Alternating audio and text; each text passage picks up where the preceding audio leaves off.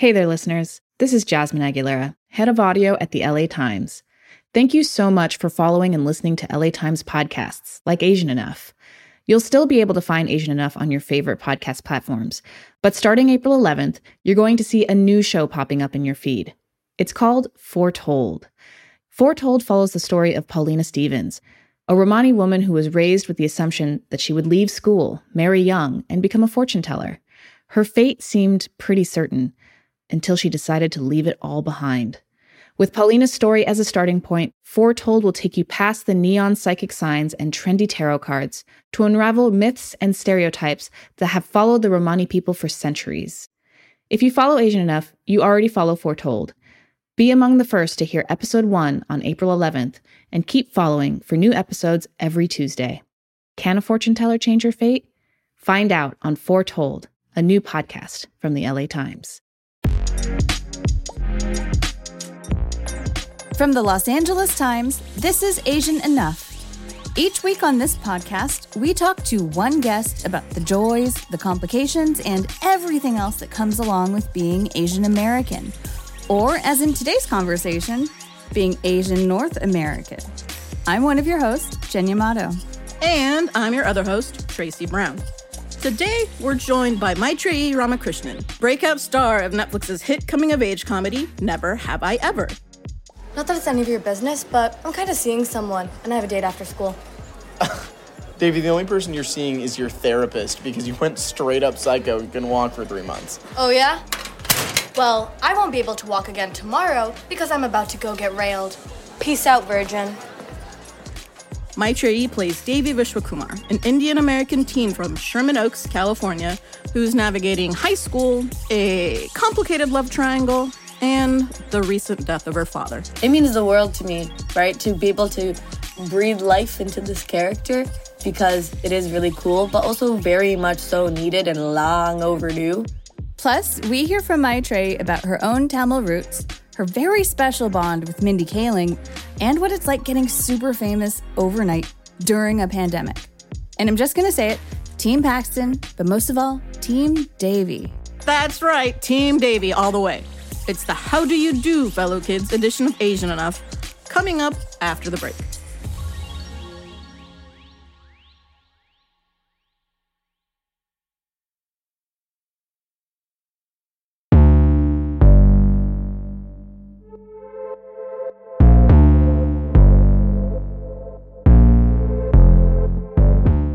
Welcome back to Asian Enough. Here's our conversation with Maitreyi Ramakrishnan from the Netflix show Never Have I Ever. Maitreyi, welcome. Thank you. I never know when I'm supposed to be hi. I never know. Literally anytime. Anytime. Well, I don't want to interrupt. I don't want to be that guy that's just hello, I'm here. Thanks for the intro, but now I'm here. I don't want to be that guy. Well, we're so glad you're here.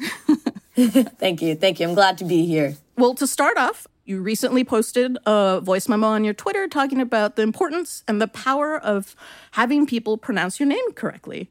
Okay, I have taken this voice memo 5,000 times because there is so much to say. Names are so important, and I find that it's a big part of your identity. It personally is for me. I love my name so much, and I'm asking for basic respect when I want people to say my name right. I enjoyed that you waited till the very end to actually share the right way that you pronounce your name, which is Maitreyi Ramakrishnan. Yeah, perfect. We practiced. Thank you. That's so refreshing. Thank you. From the moment, you were announced as part of the show, you declared, I'm Tamil Canadian. This is how I say my name. But, do you remember the very first time you insisted, this, please say my name correctly. This is how you're going to say my name. It was sort of a pretty movie moment for me, okay? Because when I was growing up, I used to tell people just call me my tray, of cookies, my tray, right? And then when I went to Hollywood, first time ever leaving my suburb of Mississauga, this is the first time people are saying hey, how do I say your name? Because I grew up with the same people I went to elementary school with to high school. And I almost said my tray. And then I was wait. No one knows me here. I could reclaim my name how I used to say it so proudly when I was in kindergarten. And I would say Maitreyi and put a weird emphasis on the end. But that was my moment when I first was like, yeah, I'm Maitreyi Ramakrishnan. And it's such a subtle change. It's literally just a yi pretty much at the end. But it matters, right? Yeah, it does. It does. And my friends who have grown up with me and are used to calling me Maitreyi, they actually take the effort to, like, you know, change it up because they know it means a lot to me. They know that's what I prefer. So they're like, yeah, your name, dude. Do what you want. Even that example of declaring yourself to the world, you know, you had this opportunity and you took it. It's something that I think a lot of people don't think that they can do. How did that moment feel when you were like, yes, you will say my name correctly? It was awesome. It felt awesome, but I won't lie. In my mind, I was also saying, damn, now you better keep up and make sure you keep saying Maitreyi. Because, like, the last thing you want to do is slip up and be like, yeah, Maitreyi. Like, you know, say it the way you've been saying it all this time, the way you've just anglicized your name. So I'm like, okay, we're committing to this relationship with my name. And, like, my parents always raised me to be proud of who I am, you know? They're both very Mohan-esque, you know, like Davey's dad. You know, both of them are just truly like, be proud of who you are. So when I made it to Hollywood, there was no question of me wanting to change my name because I thought my name's, like, really cool. I still do. Yeah. My name's, like, pretty awesome. And when it comes to, like, the microaggressions of, you know, you get to feel that you're inconveniencing them with your name. Like, I hate that. But then there's also the other side of people of your own culture and background saying, you don't even know how to say your own name right. To be honest, when I see comments like that, like if I ever do like an interview and in the comment section, they'll be like, damn, she doesn't even know how to say her own name right. I can't watch the rest of this interview. Those ones hurt sort of more because it's like, no, I do know how to say my name right. Leave me alone. This is just how I'm going to say it because this is my life. But it's still like this inner, you know, competition of who's more involved in the culture, who's more brown. That's so relatable. Woo! So Never Have I Ever is actually your first professional acting job ever. First job, actually, I'm not going to lie. Let's be honest about it. I really wanted a job in high school. I wanted to make that bread. I wanted that minimum wage, but I just didn't have the time with, like, extracurriculars. I'll be honest. Let's be honest about that. Yeah. Well, it's a heck of a first job. My first job was, like, I don't know, I was like a summer camp counselor or something. That's awesome, though. They probably got free food. They don't play games. Yes, this is true. My first job was cleaning locker rooms at the public swimming pool.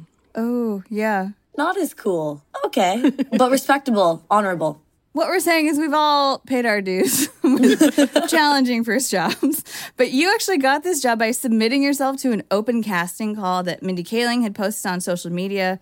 When you sent in your submission, when you put yourself up for this, one in a like 15,000 person shot, you had only, I think, a little bit of experience of acting in theater in high school. Yeah, just like after school, high school theater, but I'll be honest, everyone got a part. We needed the people, and you'd probably get like 2 parts. So what made you want to go for this role for Never Have I Ever? I mean, the real story is that I was hella depressed in grade 12. My last year of high school, I was like just ready to always take depression naps after school. Didn't want to show up at school. But my best friend, Jahara, they're the best. And they're the one that found the tweet and sent it to me and was like, yo, like, let's do this. And I almost said, nah, dude, I want to just take a nap. I'm not feeling great. But then I was like, I love my best friend. I'm going to go hang out with them. And I was like, okay, Shara, okay, we'll do it. We'll go to the community center, though, and film it there because my house is too noisy.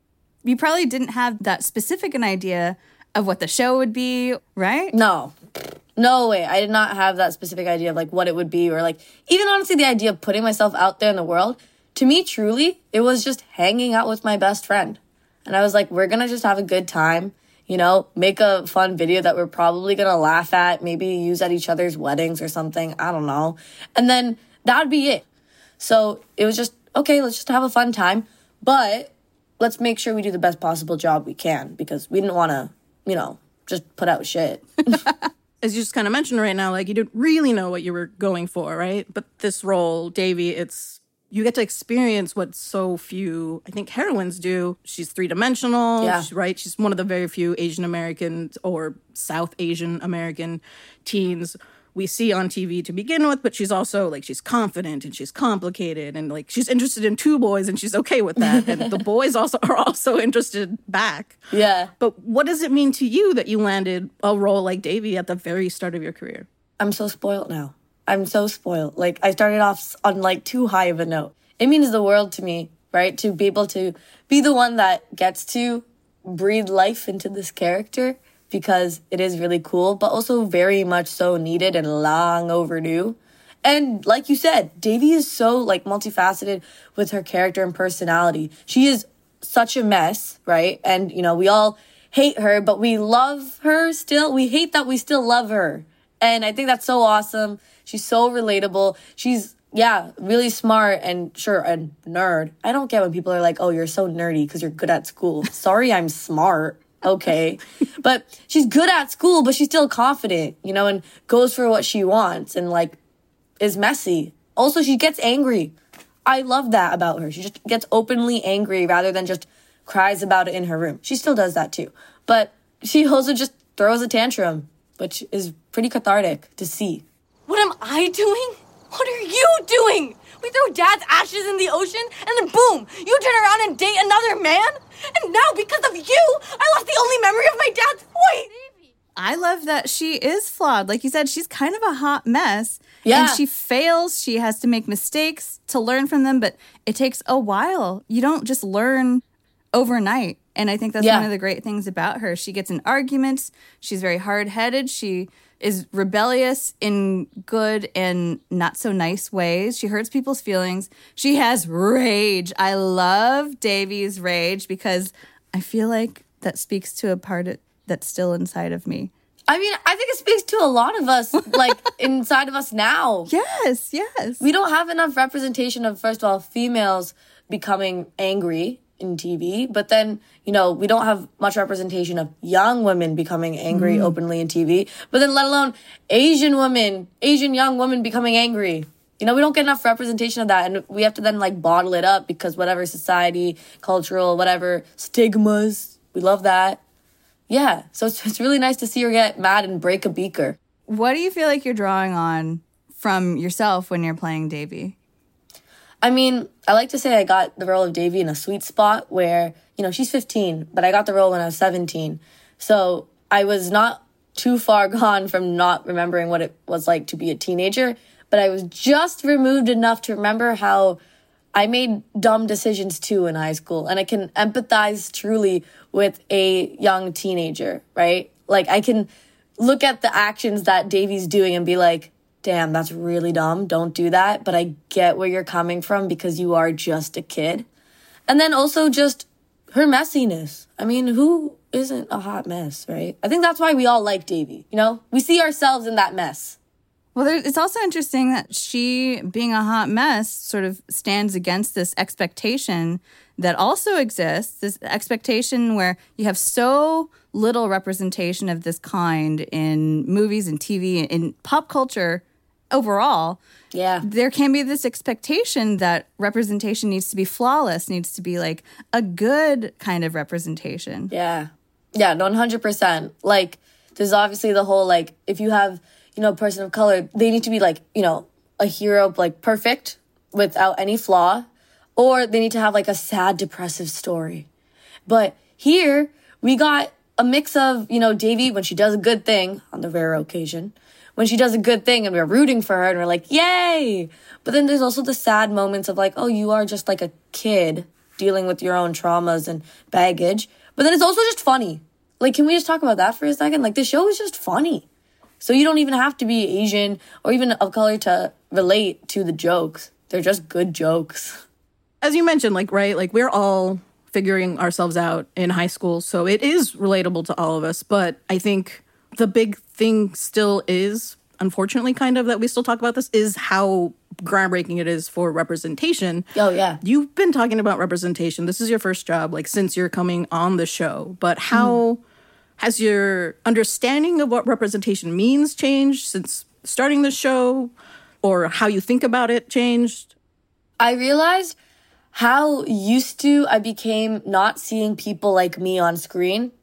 after the show came out. Like, I realized how normalized that became to me and how I just pretty much accepted defeat without realizing I accepted defeat. You know, I just accepted the fact people like me aren't leads and there are side characters. When you see them on screen, hold on to them. Hope that they'll make like an awesome, fun joke that isn't at their own expense. And then be grateful for that. After Never Have I Ever season 1 came out, I realized, why did I just accept that? Like, this is so not cool. And then I started looking at like different movies and like, you know, TV shows that would like come out. And like, whenever I watch it now, I'm wondering, but do they have to be white? Like, why? Wait, like, we could have had a little bit of color in this mix here. And now, like, that's like my lens whenever I see everything. And I realize actually how important it is. And I always get the question, like, when do you think we'll come to a good place? And I mean, that comes when we don't have to have the questions of how does it feel and whatnot. But until then, those are very important questions to be asked. How does it feel as a brown woman? Because people need to know and understand how it is to not feel seen. It's so hurtful to not feel seen on TV because you don't feel like you have a place in big stories, in cool CGI movies, you know? And that's sort of heartbreaking. The comedian Jenny Yang, who we had recently on the podcast, and Phil Yu, I think, also known as Angry Asian Man, coined this phrase of the representation sweats, where you're like, oh, God, just please let this be good, you know? Yeah. And that's a pressure that I feel like is less and less prevalent the more that we see new shows, new steps forward. One other thing that I would love to like talk about, because it's introduced in this new season 2, is Anissa. The character of Anissa and what she represents to Davy. It's this new girl at school where Davy thought that she was the only Indian girl at school. And, you know, she maybe internalized what that meant until the arrival of this new girl, Anissa, who she then discovers, to her horror, is a cool girl. Yeah, and she might just be objectively lame, Davy. You might just be objectively lame. Everybody, we have a new transfer student. Anissa, please, introduce yourself. Hey, what's up? I'm Anissa. I transferred from Chillica Prep. Oh, shit, should I say more? Shit, sorry for saying shit. Okay, yeah. Am I nailing this? I remember reading the scripts when that plot line came up, and I was thinking, oh my God, this is awesome, because like you said, the representation sweats, that's on like both ends. That's on the audience side, watching the product, being like, please don't like badly misrepresent us. Like, I hope the writers gave them good lines. But then the actual performer on the other side of that is thinking, oh God, I have to represent everyone. Like, oh my gosh, I have to like speak to everyone's experience, which is literally impossible unless you want to make like a amorphous blob of a character with no personality, you know? So here we have Anissa, which is like, you know, the antithesis to Davy. This whole other South Asian girl with her own set of personality and likes and interests. So it's nice to see, because also like the math don't check out if there's only one Indian girl at school, because there's way too many Indian people on the planet. Like, that just does not make sense. So aside from that, you know, we got 2 South Asian girls, and then people can see themselves and be able to pick and choose. Like, my white friends can pick and choose who they want to relate to on a BuzzFeed quiz, down to whether they're blonde or brunette. I have to just settle for Raj Kutterpally. But I am not a man who can do science. I hate science. I really suck at science. Yeah. You know what I'm saying? I just want a cool South Asian character. Yeah, I want a cool South Asian character that's like my personality, you know? And when I would see like, you know, messages and tweets being like, oh, Davy doesn't represent me. I'm not at all like Davy. I used to be upset because I'd be like, oh my God, like I worked really hard on this. Everyone did. Like, we all put our heart into this. And then I realized, wait, no, that's so selfish of me to be upset about. This is so much bigger than myself. This is just the idea that they wanted representation really badly. They probably were really excited about this show.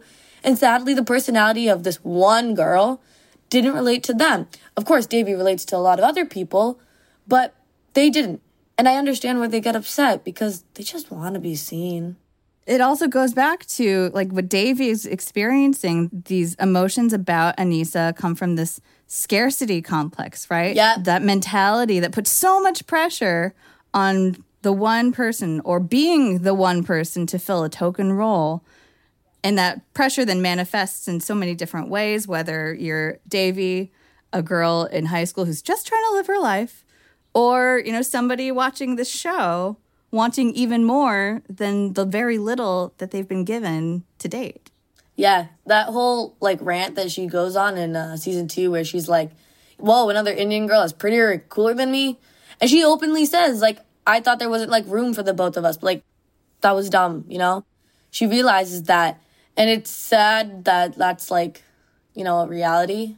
But it's a reality that we really got to talk about because you understand why Davy is jealous. You get why she feels like, you know, she's being replaced, you know?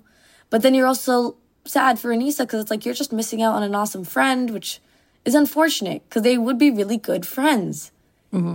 And I appreciate it just because, you know, like that scarcity, it does turn into like this weird internalized, like then you feel threatened when we shouldn't. But to get back to the show, you mentioned, you know, like you answered a casting call by Mindy Kaling, who's one of the creators of the show. And you've mentioned before that you love The Office. I do Yes. love The Office. Mindy's your first boss, right? Like, what is it like having Mindy as your first boss? So awesome. It's so awesome. She tolerates all of my Office references. She's also just always, like, there for me. And, like, I always tell her, you know, friend first, boss second. Michael Scott quote right there. No, for real, it's so cool. Such a real and honest person to talk to. And also, like, for me, someone I can, you know, take advice from and actually let that advice hit me. Like, you know, when you get advice from someone, like, you know, maybe it's like your mom being like, don't worry, you got this, like, you did it so great. And then you find it a little hard to believe because you're like, yeah, like, you're sort of paid to say that because, like, you birthed me. Sometimes, like, with Mindy, like, her advice, just the mentorship in general, hits a lot for me because she's been through what I've been through. And when I ask her, I feel like I'm getting that honest, like, you know, help. Like, what kind of advice is it that she shares with you that you find helpful? I remember, I think the biggest thing that, like, really helped me back in season 1 was being comfortable with being in the public eye, just in general, about the idea that everyone's going to have an opinion. And it sucks because you can't control that. And they're just going to go off and say whatever you want. And that can be a very lonely experience sometimes. Like, in quarantine, our show came out, right? So there was no in-person events with my fellow cast members that were going through the same thing. I was just at home and seeing all these things on the internet, both good and bad. But then I went down the rabbit hole of scrolling through all the comments until I found something bad. Like, used to do that all the time. And I mean, I'm not going to lie. Sometimes I still do it and I catch myself more. But I'll scroll through until I see a death threat. And then I'm like, What? Hold on. Yeah, no, some people are, like, so off the chain, bro. Some people are so off the chain. But it's just because that's what happens when you have a hit show, I guess. But back to Mindy, like, she helped me like a champ with that. And, like, my mom always says, I love her so much. My mom says, like, as soon as you're done with this, as soon as you're done with acting, if you ever say you're done with it, we're done. It's all good. We walk away, it's all fine. And that's such a privilege, and I'm very thankful for that. But I'm too stubborn. I'm not going to let people stop me. Good. I have too much fun acting. Way too much fun acting. I'm not going to let someone take that away from me, let alone some, like, egghead on Twitter. More of our conversation with Maitreyi coming up after this short break. Stay with us.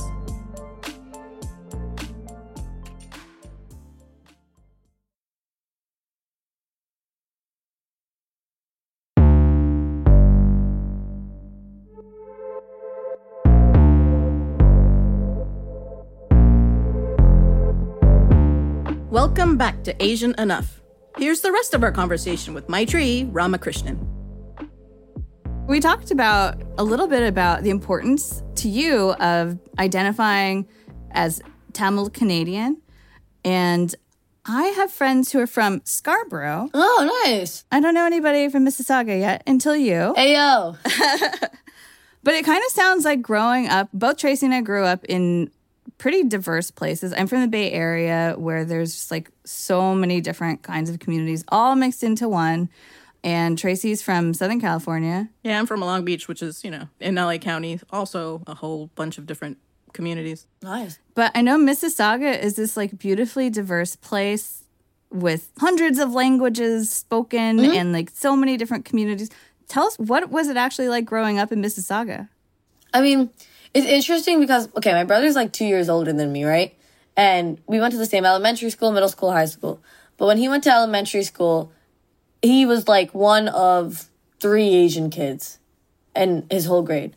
But 2 years later, when I went to, kindergarten and elementary school, it was the opposite. Like, it was everyone and everybody. And then I grew up with a bunch of other brown people, but not just, other Indian people, but other Tamil people and Pakistani people, Bengali people. And then, of course, all the different, East Asian folks between, like, Vietnamese, Taiwanese, It wasn't just like, oh, there's, like, a token few. It just felt natural. I will say, growing up that was awesome because you get exposed to a bunch of different cultures and backgrounds and, of course, all their good food. Yo, amazing. But then it puts a little bit of pressure on you to figure out, okay, but where do I fit in this? Like, being Tamil, what does that actually mean? Well, how did you sort of explore what it meant to be Tamil and even like learn what your family's experiences were and sort of explore that side of yourself for yourself? Yeah. I mean, my family, when I was like younger, didn't talk about it like too much. But then when I was growing up, they would always like, answer questions of both my brother and mine. So that, of course, taught me a lot about like the history of my people and gave me that appreciation. I did try to do things like, Bharatanatyam, which is a very traditional Tamil dance. I don't have the leg strength. I really don't. But I tried to learn Tamil. I could not. I really tried. I can understand it. I just can't speak it or write it. There's like over 200 letters. I'm not going to clown myself on that one. But then also just hanging out with like my cousins, my aunts and uncles, my big family, gave me appreciation of just like, yeah, being Tamil's cool. And I'm really proud of it. And this is who I am. This is my family. They're dope people. And we got good food too. So, yeah. That was my logic as a kid. It still pretty much is my logic now. You've touched on this. Your family came to Canada. They were refugees from Sri Lanka. When did you start learning about what your parents had gone through and like how that affected them and how it has affected you? I think probably when I was around like in middle school, like towards the end of middle school, probably in the beginning of high school is when my, parents were able to like, open up about it themselves. And after learning like all the history of my like, people, of Tamil culture and just what they've had to like go through, it gave me the appreciation and understanding of how hardworking Tamil people are. And of course, this goes for a lot of, immigrant communities, right? But it truly made me really respect and appreciate everything that my parents, my uncles and aunts have done for my cousins and myself. And I always like to say, like, Tamil people are, like, amazing hustlers, which I'm so proud to be, like, a part of. And, I want to push that forward, too. What is that hustle? I mean that in the sense of, like, they worked really hard to, like, get the house that they got and, like, get the job that they got and put their kids through school. And it's, like, as a kid, I didn't realize how hard that was. Because I was just like, yeah, I'm in school, thanks. But then I'm like, damn, you really did that for, like, all of us, like, the cousins, myself. Like, I mean, it definitely took a while for my mom and my dad both to, like, talk about it. Because, of course, it's, like, a lot for them, right? So I didn't really understand the heaviness of it. But I'm grateful and very proud of them that they did. Because then it educates both my brother and I to be more confident in who we are and more proud of who we are with respect to Tamil people. Yeah. No, it's so hard to even start those conversations sometimes when they involve, trauma that is still felt. Yeah. Yeah, 100%. Trauma that's still felt, and just hearing those, like, stories come back to life can really suck. That's one thing that I really appreciate about this episode in season 2, where there's this facing history class that our characters are in. Yeah. The character of Paxton, he's Japanese American, and he learns for the first time what his own grandfather had gone through in World War II in the internment camps. So some of you may not know this, but I'm half Japanese. I didn't until recently. And during World War II, right here in California, the government forced over 120,000 Japanese Americans to live in internment camps. My grandfather was one of them. Now, That's something that I share in common with that character, and also did not really fully learn about until much later, and then did not understand why it took so long to learn about that family history until even later than that, you know? So sometimes when people don't want to talk about that fresh trauma that they went through because they went through all that to get to this new life, this new turning point, it has to be asked. And that's so hard. Yeah, 100%. Like, Paxton's dad tells Paxton about how he never really opened up to his own son about it, but, encourages Paxton, like, you are his grandson, like, maybe you can open up and, like, get him to open up about it, which he does, which is great, but it touches on the idea that, like, sometimes those things don't come to light, and in Paxton's dad's perspective, he never got that conversation, but thankfully, Paxton is. I'm really glad they included that into the script. I thought that was, like, really nice, natural, flawless, just putting that in there in a very respectful manner and very needed way. And, like, I appreciated the storyline because I think I'm still learning. For me, the process is, like, my mom spills tidbits. And, like, it was this year that I learned her father's store was, like, bombed and destroyed during World War II. Gosh. Whoa. Damn. How did that come up? She was watching a Japanese drama that took place during World War II. So the actual bombing that they showed on the show was something her family had experienced. Like, she wasn't born yet, but like that's how, like, he lost his storefront and then he never had a storefront after that. Damn. But while we're talking about parents, you've mentioned them a little bit, but growing up, were your parents like the typical immigrant parents with values that we kind of hear a lot about? Yeah.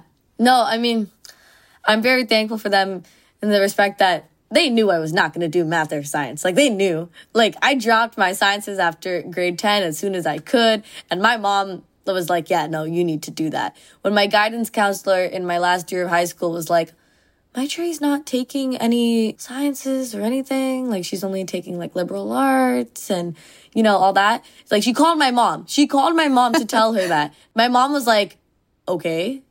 And she's like, yeah, just, like, to firm up her options for university, her career paths, just for, like, less risky things. And my mom's like, okay, thanks, bye. Like, my mom was like, no, my kid's great. Let her be. Let her take the courses she wants and is passionate about. I love that. Yes, Mom. Right? My mom was the one that actually told me to apply to university for theater. Originally, I only wanted to do my animation applications and then a couple of, like, law school ones.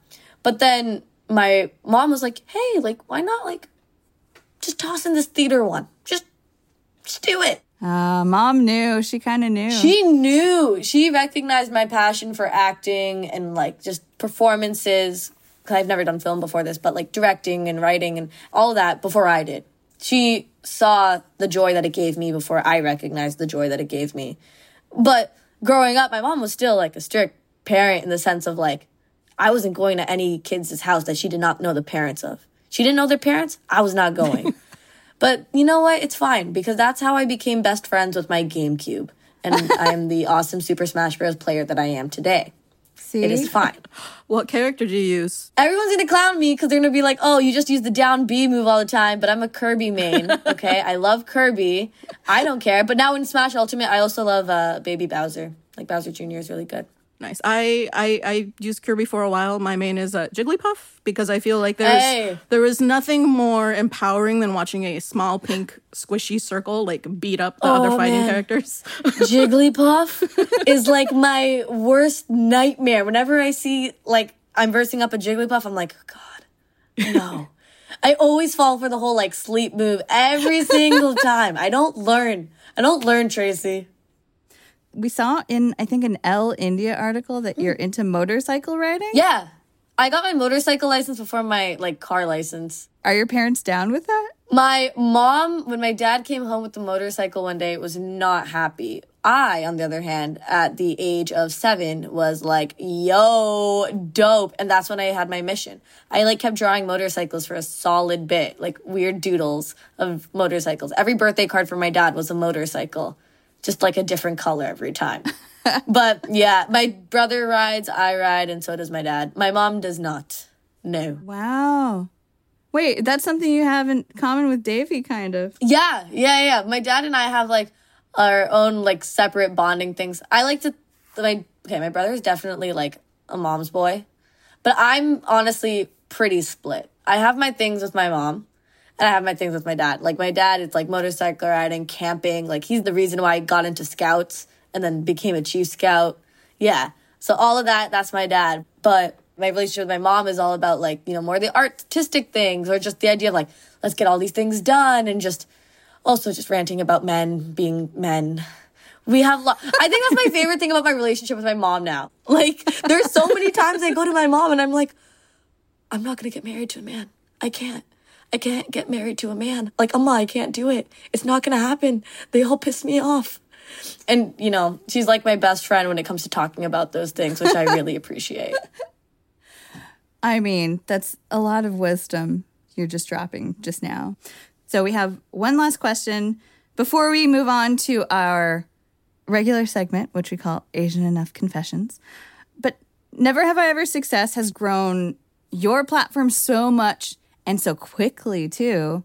Like millions of followers on social media, which is wild, right? And all during a pandemic. Somehow all of this blew up. So in what ways do you feel like your life has changed? And in what ways is it still the same? I mean, it's still the same in the sense of like, I'm still in my basement. Like, you know, I'm in the corner of my basement right now and I'm still with my family. Like the things that are the same is that my grandma randomly will give me a bunch of blueberries mixed with yogurt unprompted and be like, eat this. You need to eat. Aww. You know? So those like wholesome things are still the same, but the difference is now, the tension. So like, I think a couple of weeks ago, I did like a fan meet and greet. And that was the first time my family and I all recognized, damn, you're famous. And now this comes with also like, you need security. You need to like make sure you're safe, you know, like those kind of things. And now I was just talking to my friends the other day, like my close friends. And we were talking about how it's like, we got to like make sure we're really careful when we go out and also who we allow to hang out with us. Because you just never know when someone might put something on their story when we're at somewhere and suddenly people know where I am and now I'm, you know, mobbed and that's crazy. But meet Morp. I always say that and then my friends get mad and they're like, you're deflecting. And I'm like, meet Morp. And I just keep saying meet Morp until they leave me alone. That usually works, right? Yeah. It's pretty good success rate so far. It's decent enough.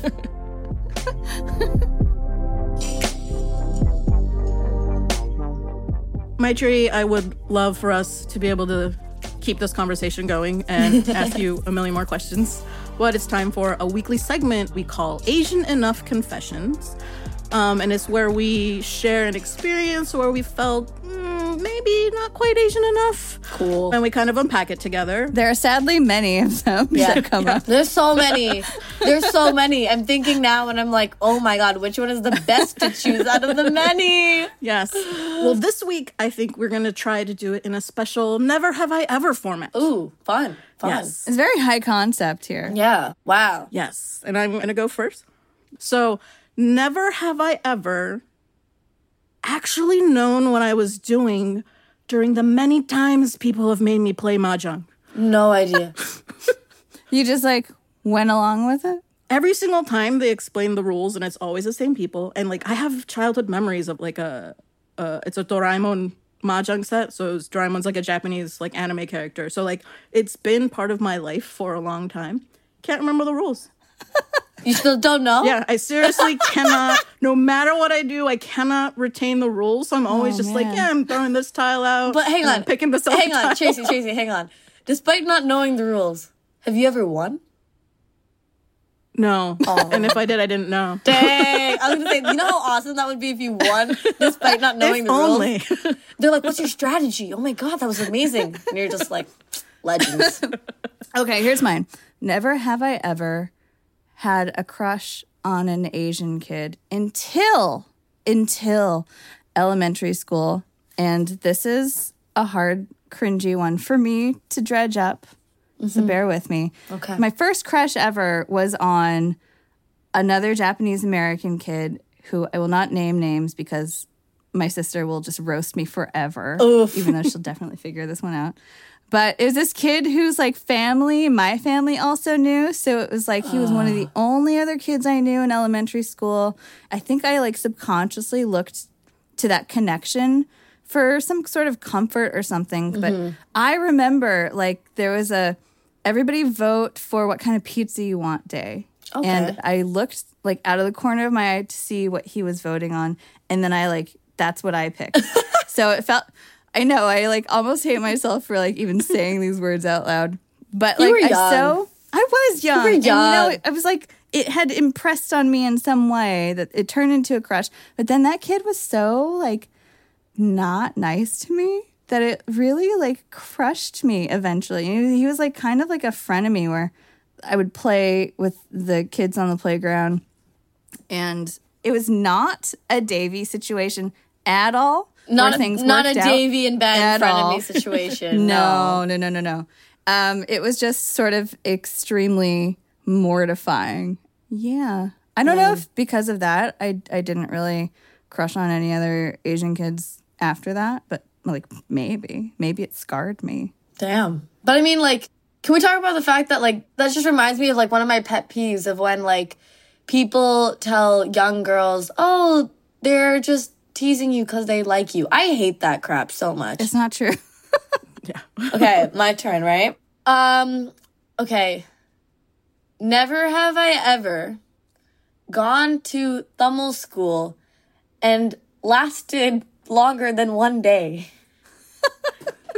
I went to Tamil school. Okay, so my cousins went to Tamil school, right? Like, all the other kids in my school that were Tamil went to Tamil school, where they would learn how to, like, you know, read, write, speak in Tamil.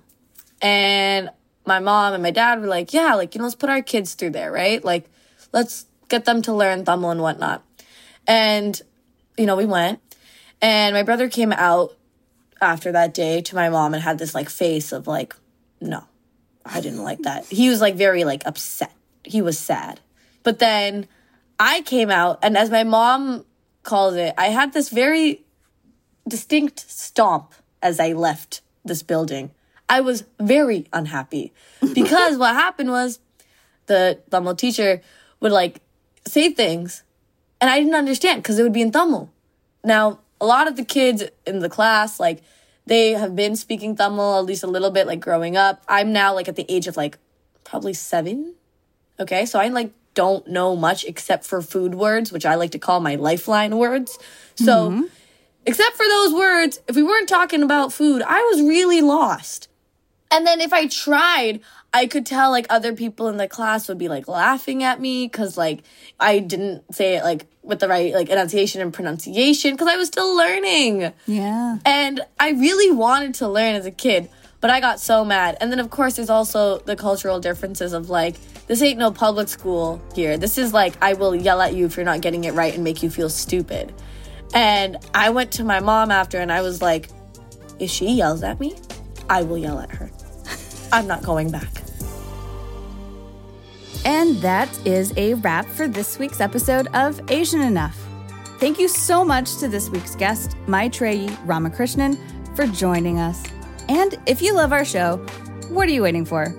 Leave us a review on Apple Podcasts, tell a friend, tell your mom, tell your dad, listen to it with your grandparents, follow us on Instagram at Asian Enough Pod. Asian Enough is hosted by me, Jen Yamato. And by me, Tracy Brown. Our producer is Asal Isanapur, and our senior producer is Hiba El-Orban. Our editor is Shani Hilton. Our engineer is Mike Heflin. Our original music was composed by Andrew Epen. This podcast was created by Jen Yamato and Frank Schunk. Special thanks to Clint Schaff, Jeff Berkshire, James Reed, and Matt Brennan. This podcast is dedicated to the memory of our founding producer, Lina Anwar. Asian Enough will be back next week with a brand new episode. Tracy and our co-host, Johanna Bouya, are chatting with the comic, actor, filmmaker, and fellow podcaster, Hari Kondabolu. Even when I try to do a 10-minute set that's free of any kind of political value or has any kind of content about race, it becomes either really bland or I can't do it because that's so much of what shapes me, right? And remember, don't let anyone bully you for being a nerd that gets good grades. Sorry I'm smart, okay?